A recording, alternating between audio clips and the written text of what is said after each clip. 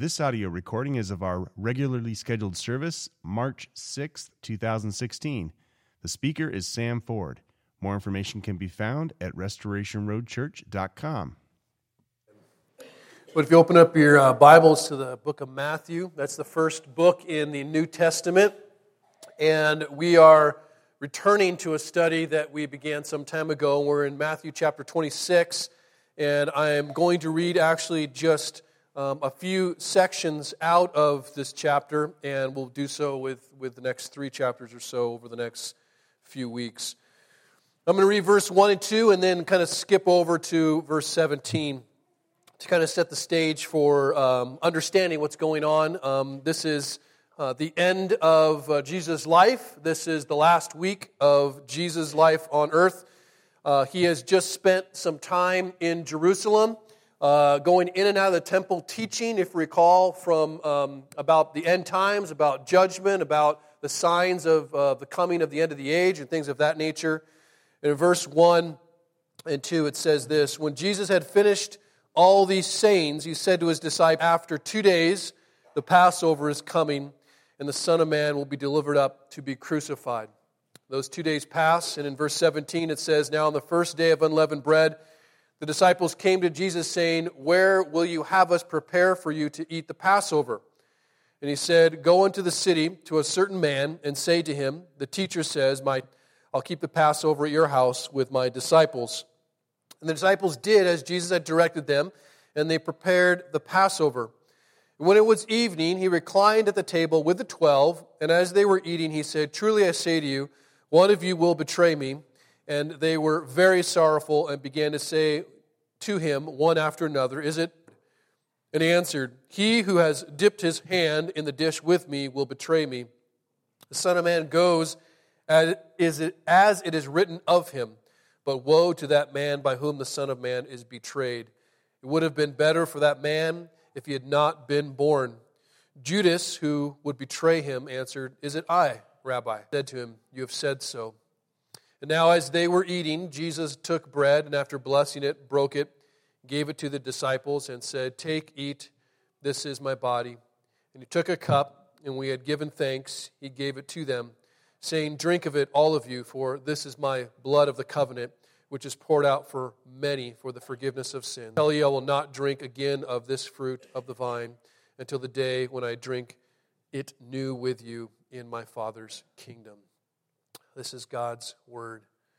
Now, today's sermon is a bit of an introduction to what's going to be our Easter series for the month of March, called God is Greater. By introduction sermon, I mean it's going to maybe feel a little more teaching, but it's to help us understand what's actually happening in these passages.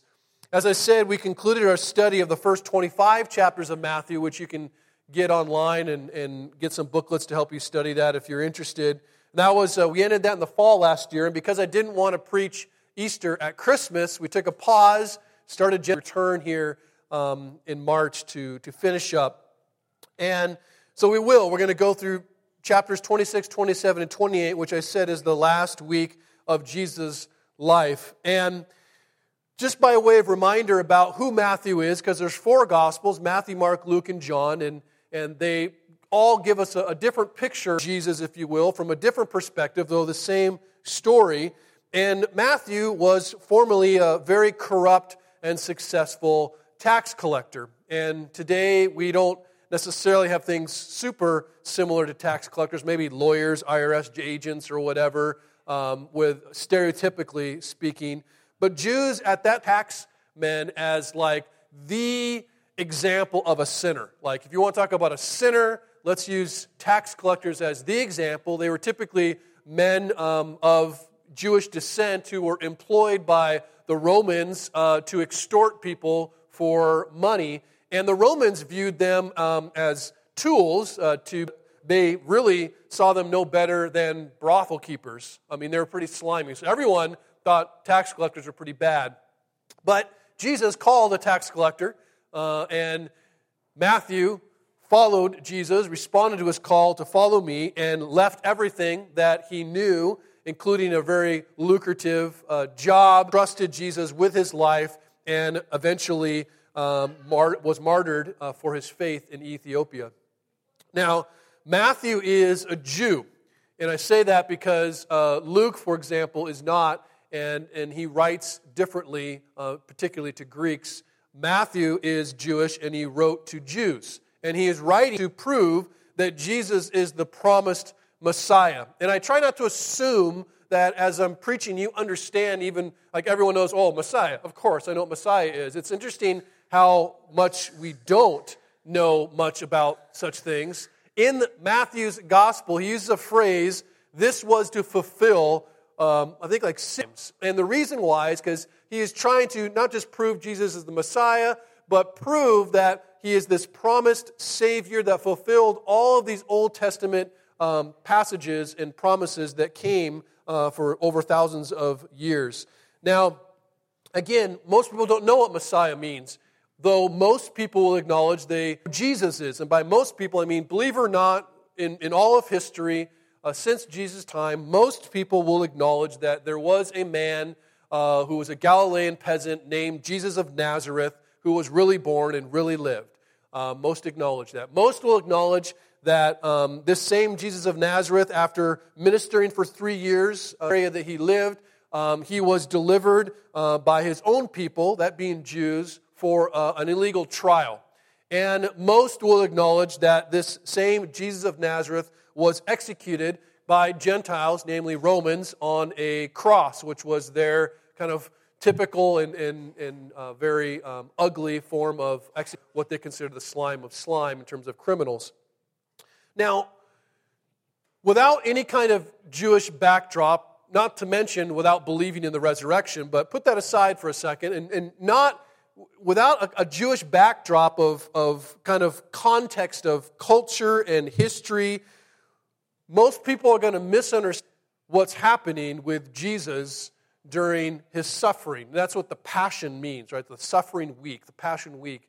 So most will read 26 through 28 and just kind of be a little clueless and probably come out believing, as most do, that this was an unjust murder of a really good and humble teacher. And they will probably conclude that Jesus' death was just this terrible accident that, was avoidable. And so I would argue that's a very wrong conclusion.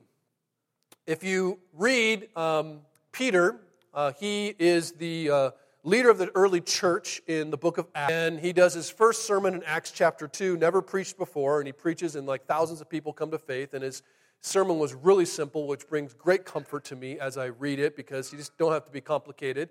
But he later teaches a couple different times. In Acts 4, he says something that we often overlook. It's a very powerful, powerful passage. Verse 27, here's what Peter says, one of the best friends that Jesus had, says, truly, speaking about Jesus and the whole crucifixion that had occurred, truly in this city there were gathered together against your holy servant Jesus, whom you anointed, both Herod and Pontius Pilate, and the peoples of Israel. So everyone involved in Jesus' death, Herod, Pontius Pilate, Gentiles, Jews, Rome, all of them, he says, they were all gathered against Jesus. And then it says, to do whatever your hand and your plan had predestined to take place. And we know what took place was of Jesus Christ. And what it says there is that the death of Jesus Christ was arranged by God. It didn't surprise God. It wasn't an accident to be avoided. In fact, we read later in the New Testament that Jesus willingly went to the cross. He chose to go to the cross. And the question is, why? What did all that mean? Context, we will really misunderstand what happened. And today's text is where Jesus begins to explain to his disciples what it all means. Now, Matthew, it's important to know as we read our Bible that Matthew, as I said, is Jewish, and he's writing to Jews, which means he doesn't accept Jewish customs. And so, unless, like Luke, for example, does. Luke isn't writing to a people, he's writing to Greeks. They don't have complete familiarity with all the Jewish customs, and so he'll go into explanations, otherwise gospel is much longer. But Matthew doesn't. He kind of skips over it because he assumes his audience understands. And so unless you're Jewish or have read a lot of the Old Testament, often approach the Scriptures with a lot of ignorance. And so it's important to get a backdrop, which is what I want to help us understand in terms of what Jesus is doing, what customs he's observing, and why. Because what he says is make connections to these things that help us understand. And the death of Jesus, important to understand, didn't begin on a hill called Golgotha where he died. It actually was planned, according to Ephesians 1, before anything was created. And I would argue that it began to unfold in a garden called Eden, which is timely and helpful, not planned, but that's how God works, that we're coming out of Genesis. Because you need to understand Genesis and really the rest of the Old Testament to kind of get what Jesus is saying here. And so, really briefly, we understand, because we've all been there together, that in Genesis, those first 11 chapters we just went over, we read that God created this good world, and we know it's good because he said so. And God, being a pretty good evaluator of all things, says this is beautiful, it's wonderful, and then he creates men and women together. He says, look, Adam and Eve, this is the pinnacle of my creation, this is very good, they're going to represent me, it's awesome, and they enjoy fellowship together. Until, that is, Adam and Eve, believe this lies apart from God's word, apart from God's ways. And they believe that lie, and they disobey. And sin enters the world, and we know that God, in order to ensure they don't remain in their brokenness, remain in the shame and the guilt that sin has now brought into the world, remain really ultimately condemned to die, he shoves them out of the garden. Which feels like, ugh, what is he doing? But God says, I don't want them to eat of the tree of life, lest they stay like this. And before he pushes them out in the wilderness, before he pushes them out to what is chaos, he makes a promise to them. He says, you know what? One day, a Savior will come. A child will be born. And that child will conquer Satan, conquer sin, conquer death. There will be a child born. That's the first promise. And from their time outside the garden, things go from bad to worse, though. And Genesis 6 reveals what happens if God doesn't. So we wonder, what if God didn't intervene? What if God didn't show grace? What if God just said, okay, let's see if men can figure it out? If you want to know that answer, you look at Genesis 6. And Genesis 6 shows us that if men are left to themselves and God never intervenes, things get bad. They get completely corrupt. From the inside out, that mankind has is wicked and evil, and it's just ugly. And God sees it all and says, I need to wipe this clean. And that's what he does. Grieved and angry at the wickedness of men, he decides to destroy the world, but he does show grace, and he chooses a 600-year-old man named Noah. He tells him to build a big boat, tells him to fill it with every animal, tells him that he and his wife and his kids and their wives will enter into it, and the flood comes and wipes it clean, and we read about that. And what we see is that God's wrath is real. We see that God's justice is good, and we see that the flood is what men's sin deserves. But we see God is also loving.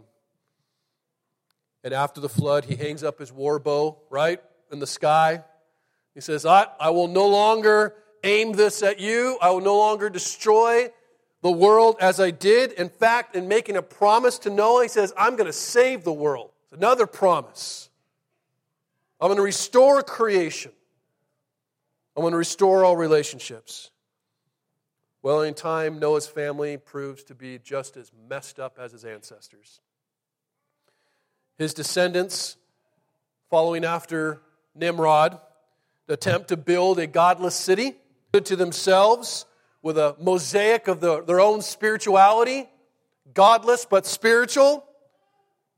And in love, we saw last week, God brings a halt to their building project, knowing that if they continue in this, they will go back to Genesis 6.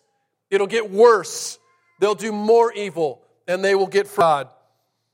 And so the rest of Genesis, as the people are scattered because their languages are confused, The rest of Genesis, from Genesis 12, really till the end at Genesis 50, is the story of one man's family, a man named Abraham. This is why in the Old Testament, it's always God describing himself as God of Isaac and God of Jacob. That's obviously father, Abraham, son, and grandson. And the story begins to unfold. And God promises this one man, we'll later see when we return to Genesis in Genesis 12, he promises Abraham, just as he had promised Noah, just as he had promised Adam and Eve. Look, I'm going to fix all things. In fact, through your family, Abraham, I'm going to bless the world. He makes promise after promise after promise. Abraham's grandson, Jacob, God changes his name to Israel. And Israel, who is Jacob, Jacob's Israel, Israel's Jacob, 12 sons, which become the 12 tribes of Israel. And at the end of Genesis, you see one of those sons is kind of an arrogant little punk. Through a series of events, is exiled, if you will, or separated from his family. And he finds himself in Egypt. And again, events, a lot of suffering, a lot of pain, a lot of brokenness, a lot of betrayal. He finds himself, by God's grace, second in command of Egypt. And he is the one who basically ensures Egypt is protected from a great famine that comes. This is one of Abraham's, great-grandsons. Positioned in such a way that his family that had sent him away, his brothers, his father who didn't know about it, are saved from the famine. And they all come down into Egypt. And they're there together. And the Pharaoh's excited to have them.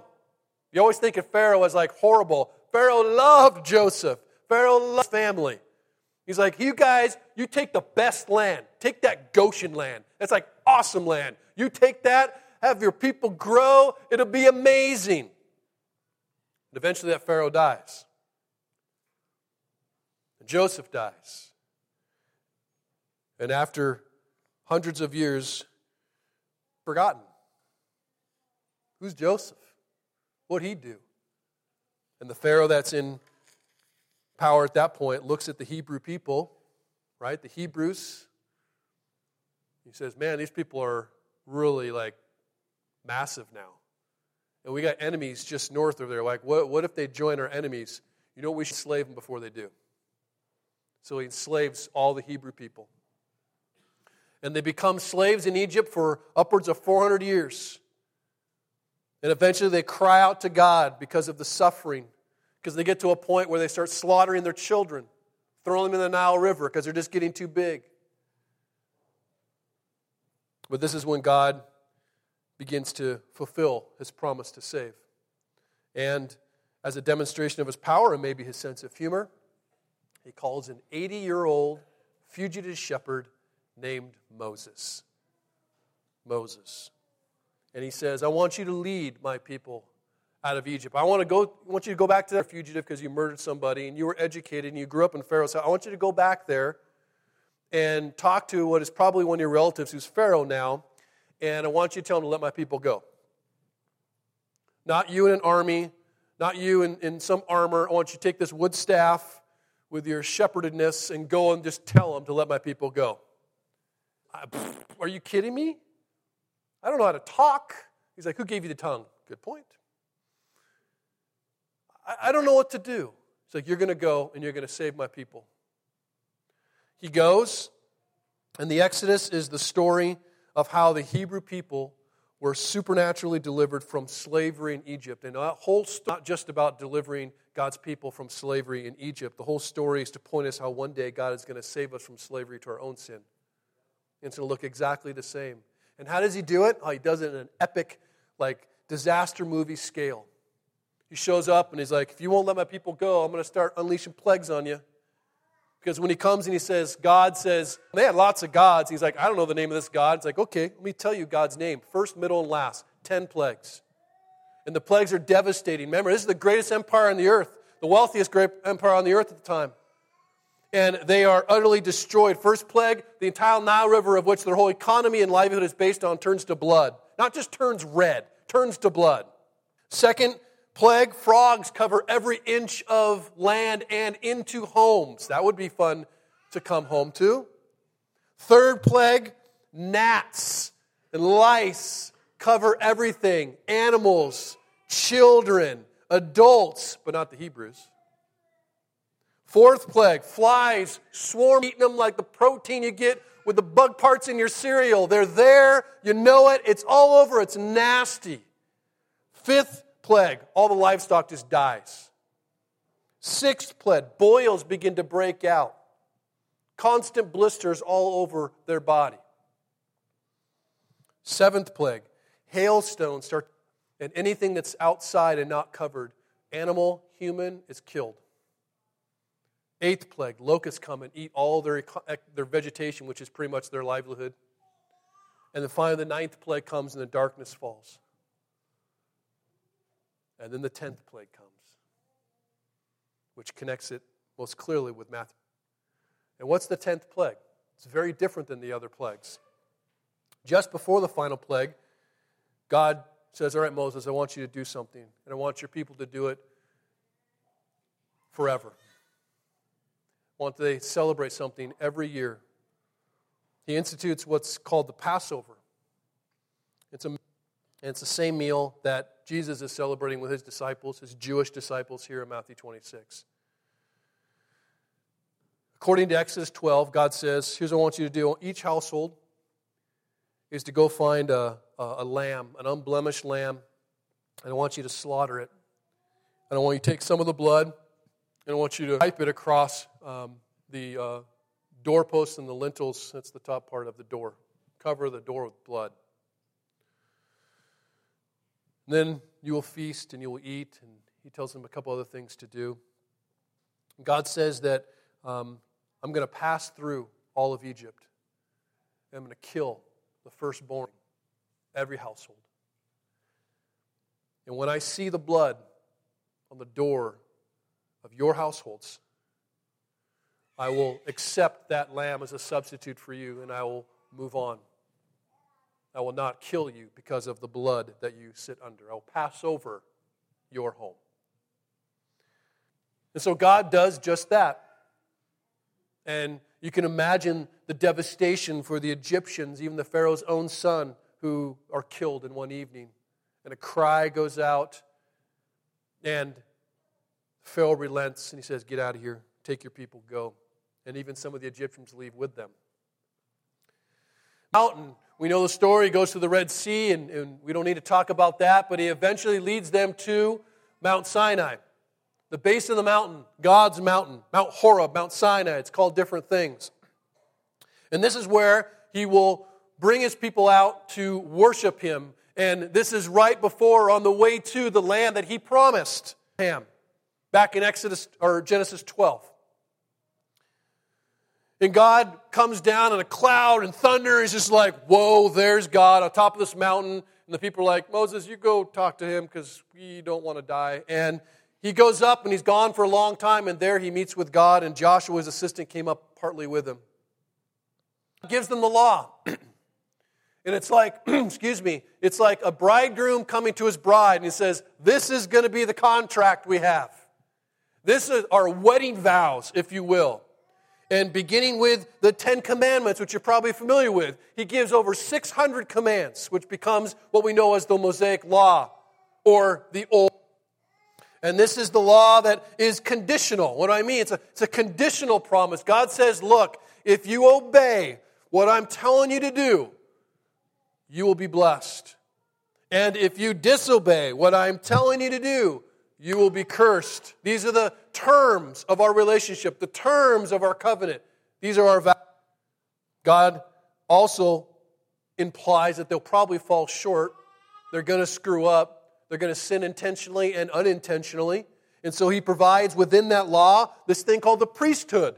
There'll be a guy that goes in there after cleansing himself. He will make sure that makes sacrifices. He'll take lambs and bulls and different things, and they will be sacrificed for the sins of the people. Why would you do that? Because he wants to cover the sins for the death that is required, but he will receive a substitute. And he will do that so that he can have relationship, but it'll be temporary. He will preserve the relationship through temporary substitutes and temporary righteousness, if you will. This is what it's going to be. And Moses comes down, and through a series of events, he finally reads the covenant to the people multiple times. And they receive it, and then it's signed. In Exodus 24, it says, Moses came and he told the people all the words and all the rules. And the people answered with one voice and said, all the words that the Lord too. We agree. Moses wrote down all the words of the Lord, and Moses took half of the blood from the offering, so they had sacrifices there. He took some of the blood, and he put it in the basins, and then half the blood he threw against the altar. And then he took the book of the covenant, right? Covenant. Same thing that Jesus is talking about, Matthew 26. He takes the book of the covenant, and he reads it again in the hearing of the people, it says. And he said, all the Lord has spoken, we will do. We will be obedient, the people say. And what does Moses do? He took the blood, he throws it on the people. Throws it on there. You say you're going to do it? All right. Agreed. Covenant is signed in blood. You see, before there was a new covenant signed in blood, which we will read about or have read about, there was an old covenant signed in blood.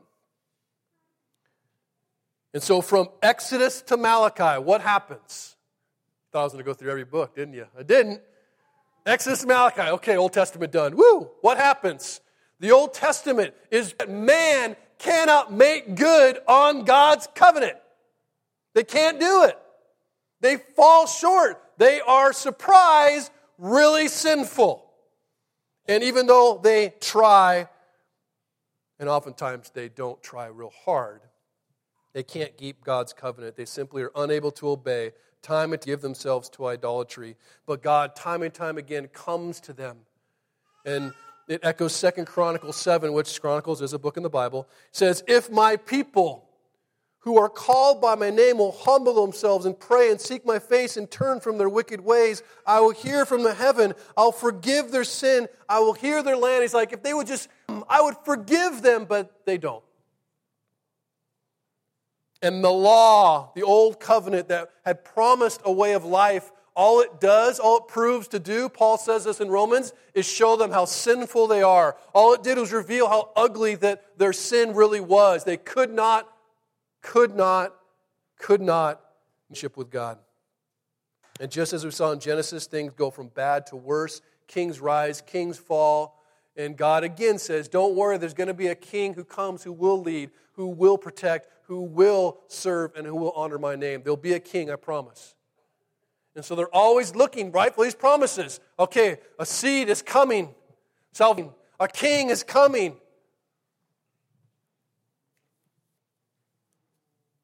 God had made good on his promise to punish Israel, though, when they disobeyed. And ultimately what happens, Israel gets conquered and exiled several times. And it's during those dark times that a prophet comes. He's called the lamenting prophet because he cried a lot over the fact that his people didn't listen. And this is what Jeremiah said, which brings it full circle. He said, behold, the days are coming. And when we talk about prophet, we're talking about God. It says, declares the Lord. He's speaking for God. The days are, Lord, when I'll make a new covenant with the house of Israel and the house of Jacob or Judah, not like the covenant that I made with their fathers. What covenant are you talking about, Jeremiah? On the day when I took them by the hand to bring them out of the land of Egypt. My covenant that they broke. Though I was their husband and a faithful one, declares the Lord. But this I will make with the house of Israel after those days, declares the Lord. He says it's going to be a new one. I'm going to put my law within them. I'm going to write it on their hearts, and I will be their God, and they shall be my people, and no longer shall each one teach his neighbor and each his brother, saying, know the Lord, for they all know me. From the least of them to the greatest, declares the Lord, for I will be and will remember their sin no more. Which brings us to the thing that Jeremiah is talking about, that Jesus is now instituting, the new covenant. And the reasons for the new covenant are obvious. This is Jesus right here, Matthew 26, with his Jewish disciples, a people who has said, through you the world will be blessed. It It's explaining and interpreting everything that's about to happen before it happens. See, Jesus is the man, as you go through the Gospels, he's the one that John the Baptist watched walk. And he said, oh, there goes the Lamb. There goes the Lamb that will take away the sin of the world. The Lamb of God. Now, Joe Gentile listening to that would be like, guy's a lamb? That's weird, right? Joe Jew, not there is a Joe Jew, but Jew, right? He's sitting there. He understands what he's like, what, the Lamb? The Lamb that takes away the sin, the Passover Lamb? Jesus, when he is crucified, he is the one who will die on a cross, and above him a sign will be put by Pontius Pilate that the Jews hate. And what does it say? King of the Jews. And now he gathers here, Passover celebration. And at this Passover celebration, he says, here's a new covenant, which you go, that's heresy for a Jew to say. Unless he's more than just a Jewish man. He's making a greater promise, and for and as God for his people. And if you read Matthew 26 very carefully, particularly verse 26, it says, now as they were eating, Jesus took bread, and after blessing it, broke it and gave it to the disciples and said, take, eat, this is my body. And he took the cup, and when he gave it to them. Like the focus of the entire passage is on what Jesus is doing. The disciples are doing nothing but receiving. This is the nature of the new covenant. The new covenant is not about something men must do or not do. It is about something God done. See, salvation is not God's work with us. It's not God's work for us. It is God's work for us, and it translates to being God's work in us. And it's like the lamb used in the Passover, Jesus becomes, and this is what he's declaring right there, becomes the substitute for our atonement. What does that even mean? You drop the word atonement, all right? Sins covered, sins atoned for. What does that even mean? Let me spell it out as clearly as I can because people have such a misunderstanding of what faith in Christ means. Jesus stood before God for those who put their faith in him as our representative in two ways. He assumes responsibility for obedience to the law that is good. In other words, there's a life I was supposed to have lived, and the law clearly lays it out. And we can try and pretend as if it's good. I followed these rules. That's what the Pharisees did. Well, I didn't commit adultery. I haven't murdered. I haven't lied, right? And what does Jesus say to them? You don't get it. You maybe didn't commit adultery, but did you lust? Maybe you didn't murder. Did you hate? Guilty is what he reveals to them. Even in their seemingly perfect rule following, they were guilty. If not guilty of some rule, guilty of pride, reeked of it. Jesus represents and takes my responsibility for the fact that I was supposed to be obedient to the law of God. And because second thing, he stands and takes responsibility for the penalty that I am owed for my disobedience. See, the gospel, let me just make it really simple for you. Here's the gospel in 4 words. Jesus in my place. Jesus in place. See, the promise of the new covenant is not that we develop a righteousness for ourselves. That was kind of, I don't want to say the trick because the old covenant was good, but that's what the old covenant made you to believe. Well, if I do these things, I'll develop this righteousness and I'll be good enough to be with God. Or I'll earn it. See, the old covenant basically revealed that we're incapable of doing that. The new covenant says, no, you're not going to develop some righteousness apart from God and then be deemed good. He's actually going to go over here and develop righteousness. He's going to create the perfection that you could never obtain yourself and go, here, I'm going to give it to you in Christ. As Keller, I think, so aptly said, the gospel, the good news, like the proclamation, that's what the gospel, it's a message. It's not like, here are your instructions about what to do for, to be a good person.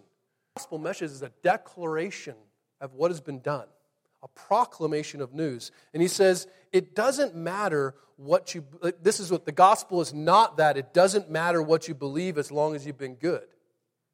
The gospel says it doesn't matter if you've been good as long as you believe in Christ as your Savior. And when you believe in Christ as your Savior, when you acknowledge that I actually deserve that penalty and I need that righteousness, and when you believe Jesus has done it, you'd be blown away what it does to your goodness. And it changes your disposition towards people and disposition towards God and disposition towards sin from the inside out. It's almost as if He writes the law in our hearts and we have new desires. What said was going to happen? In fact, you read Ezekiel, right? Because Jeremiah said, I'm going to give them, a new covenant. I'm going to put my spirit in them. And then Ezekiel says it too. He says, I'm going to give a new heart. Take that heart of stone out, put a heart of flesh in, starts beating. And you know what else Ezekiel says in the next verse? I'm going to put my spirit so that they will be able to obey. They will want to obey. Doesn't mean you will obey perfectly. You may fall flat on your face. But Jesus will say, I forgave that. So get up. This is why Paul can write some of the most beautiful of the New Testament in Romans 8. There is therefore no condemnation for those who are in Christ Jesus. Why? Price has been paid. Law has been fulfilled. For the law of the Spirit of life has set you free in Christ Jesus from the law of sin and death. For God has, catch this, God has done, not man is able to do, not man attempted and kind of got close. God has done what the law, weakened by the flesh, could not do. By sending His own Son in the likeness of sinful flesh, He condemned sin in the flesh in order that the righteous requirement of the law might be fulfilled in us, not according to the flesh, but according to the Spirit. This is why Hebrews 7 can say that Jesus is a guarantor of a better covenant. A greater promise. And you go, why is it greater? Let me just be really simple in how it's greater. First and foremost, Jesus makes the covenant Himself. And remember I said, the disciples sitting there hearing Jesus go, hey, it's going to be a new covenant. They'd be like, you can't do that. You can't just make a new covenant in the name of God for God. You can if you're God. We need to understand this. It's important that Jesus is fully God. He is the one making the covenant. So therefore, He is the one who has been sin judge, coming down and saying, I know I've been wrong, but I'm going to make it right. You go, that doesn't make any sense. I know. Grace is pretty radical. But then, He is fully man. What does that matter? God and man, two parties in any contract, two parties in any covenant, He represents them both. Jesus, fully God, man, right? He is second Adam. Everything Adam was supposed to be, He did it perfectly sinless. And here is God. Wait a second. Jesus God, Jesus man. Do you realize that Jesus is essentially making a covenant with Himself? God's coming down and saying, you know what?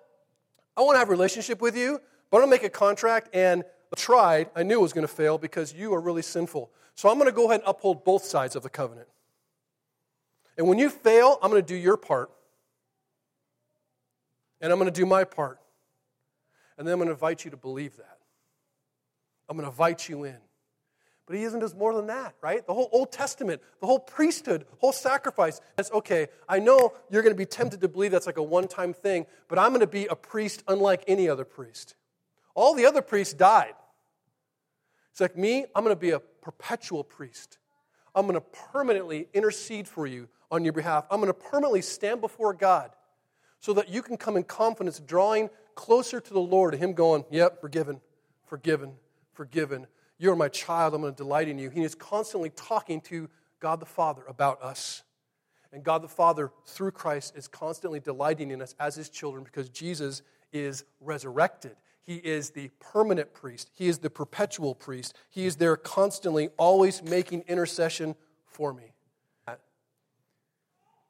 Jesus was more than the priest. He was the Lamb of God. He was the one who was sacrificed. And what does that even mean? Thank you for being the Lamb of God. That's great. Let me try to make it as clear as I can, though I'm sure there's huge books written on it that make it much clearer. The blood of Christ is what empowers the covenant. The blood of Christ is what forgives my sin, past, present, and future. And if Jesus was just a man, that would be good enough for one sin of one man. But Jesus is God. You ever wonder why crucifixion? Why not, come lethal injection in the 20th century? Why not hanging? Why not drug behind a chariot? Do you know what crucifixion does? It's bloody. And a gift of what it was like to sacrifice a lamb. And when you see that blood coming down, know this. That's not just a man's blood. That's God's blood. And because it's God's blood, it is of infinite weight and infinite richness, so that infinitely our sin, regardless of the nature of sin, regardless of the number of sin, it covers it all to the extent where Christ can say, it is finished. And it will be finished tomorrow, and it will be finished the day after that, and the day after that, because it has nothing to do with you or me, and everything to do with what He has done for us. He's simply inviting us in to believe. That's the gospel. That is what these 3 chapters are about. As you see the end of Jesus' life, it's about God securing relationship and basically going, yeah, stand back for a second. I'm going to take care of this, and then I'm going to invite you in to believe it.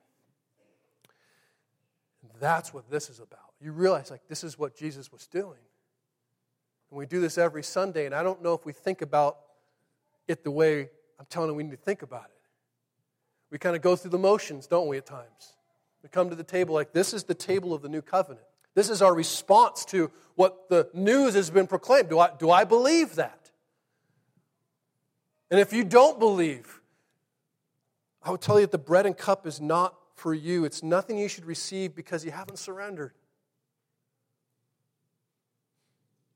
I would invite you and encourage you to think and see the offer of forgiveness that God is giving you. The opportunity to be free of your guilt. The opportunity to be cleansed of your shame. To place your hope on Him, knowing that trying to save yourself is not going to work. But for those who do believe in Christ, is for all of us who desire to live under the greater promise, where your acceptance before God, your relationship with your Creator is secured not by what you achieve, by what you believe. Not by what you achieve, by what you believe. Close by saying, you've probably heard the term the Eucharist. It's a very historically church way to describe the Lord's table, communion.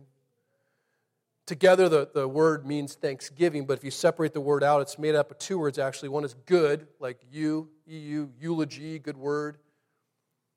Good, and then charissa, beautiful or grace. Where we get our English word caress. And so, as fluffy as it might sound, but we need a little fluffiness sometimes. Together, the Eucharist is this good caress, which means that I do believe as you come to what you experience is a reminder, but also some reality of the risen Lord embracing us and assuring us again and again and again of His love and His forgiveness. Who doesn't want to be reminded of it? And I'll tell you why we need to be reminded of it. Because we walk out these walls and we listen to the promises of the world. And we allow the promises of sin to attract us and to define us. And ultimately, by God's grace, we find them fully unsatisfying. But some of us will still listen to the promises of what we'll call righteousness, believing that somehow my relationship with God is maintained by how good I am, how much I read my Bible, though I believe you should, how much you pray, though I believe you should, but that doesn't dictate God's love for you. And when you know that, trust me, you're going to dive into prayer and dive into God's Word. That's why we say that my salvation is secure in Christ. It was obtained by Christ. It is held by Christ. Those are the promises we sit on, especially when you go out and people won't tell you who you are, or your flesh rears up and says, this is who you are. You say, no, Jesus tells me who I am, and I believe in Him. Let's pray. Holy Father,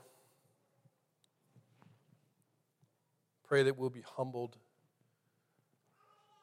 That we'll be humbled by the weight of our own brokenness. That we'll be humbled by our weakness.